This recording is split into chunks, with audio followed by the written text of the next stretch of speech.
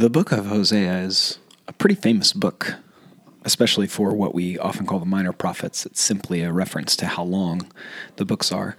Hosea is the longest of the shorter prophets.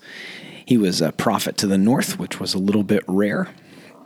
And alongside his story, in addition to the wild, powerful, and profound language opposing idolatry, God asks Hosea to go and take a wife who will repeatedly turn to prostitution as a way of describing what it's like for God to continue to go after his people who continue to play the whore.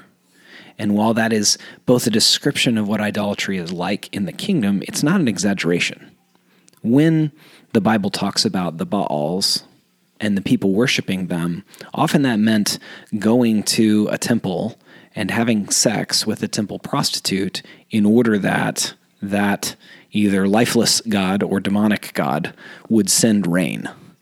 And so if the language and the style of the prophets is challenging to you, it is supposed to be, because the people of Israel continually, repeatedly went after other gods. And that doesn't mean they put a little shrine in their house. It means they were wildly immoral, forgetting the God who rescued them out of Egypt and called them to himself, who loved them.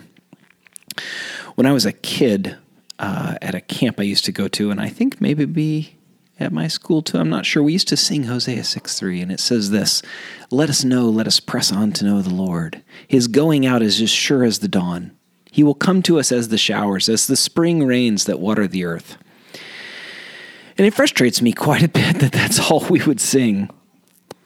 Because chapter 6, verses 1 through 3 says this: "Come, let us return to the Lord. For he has torn us that he may heal us. He has struck us down, and he will bind us up. After 2 days he will revive us. On the third day he will raise us up, that we may live before him. Let us know, let us press on to know the Lord. His going out is sure as the dawn. He will come to us as the showers, as the spring rains that water the earth." In verse 2 is a reference to the resurrection of Christ. It's not a direct reference, but a type like the one mentioned in Jonah. But in Luke and in Corinthians, this is referenced, even as Hosea is also referencing the Exodus, and Jeremiah read Hosea.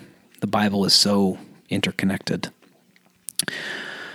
But these verses in chapter 6 remind us that the Lord allows us to run away from him because he has given us free will. But he never forgets his people. And the Lord allows us to harm ourselves and even allows others to harm us. But we are never beyond his healing. And even in the midst of this wild idolatry that the nation was engaging in, God reminds them that it is him and him alone who will send the showers that water the earth, both the showers that water actual agriculture, but also that will heal and bind up his people. The wildness of the book of Hosea, perhaps made even more famous by the novel Redeeming Love, is that God always comes after his people. That is his heart. He's described here, and this is rare for the Old Testament, as a father who always comes after his people, quoting the book of Exodus. We see here, and again and again and again, even in the midst of wild harm in relationship to him, that he comes after his people, he heals his people, he binds us up and revives us, that we may live before him. The gospel of Jesus is well preached in Hosea, though it is more clear to us the salvation we receive in Jesus through faith. It is the same gospel, that God loves, that our sin is great and separates and violates his love, and we repent and return to him in faith, and he restores and binds and heals us.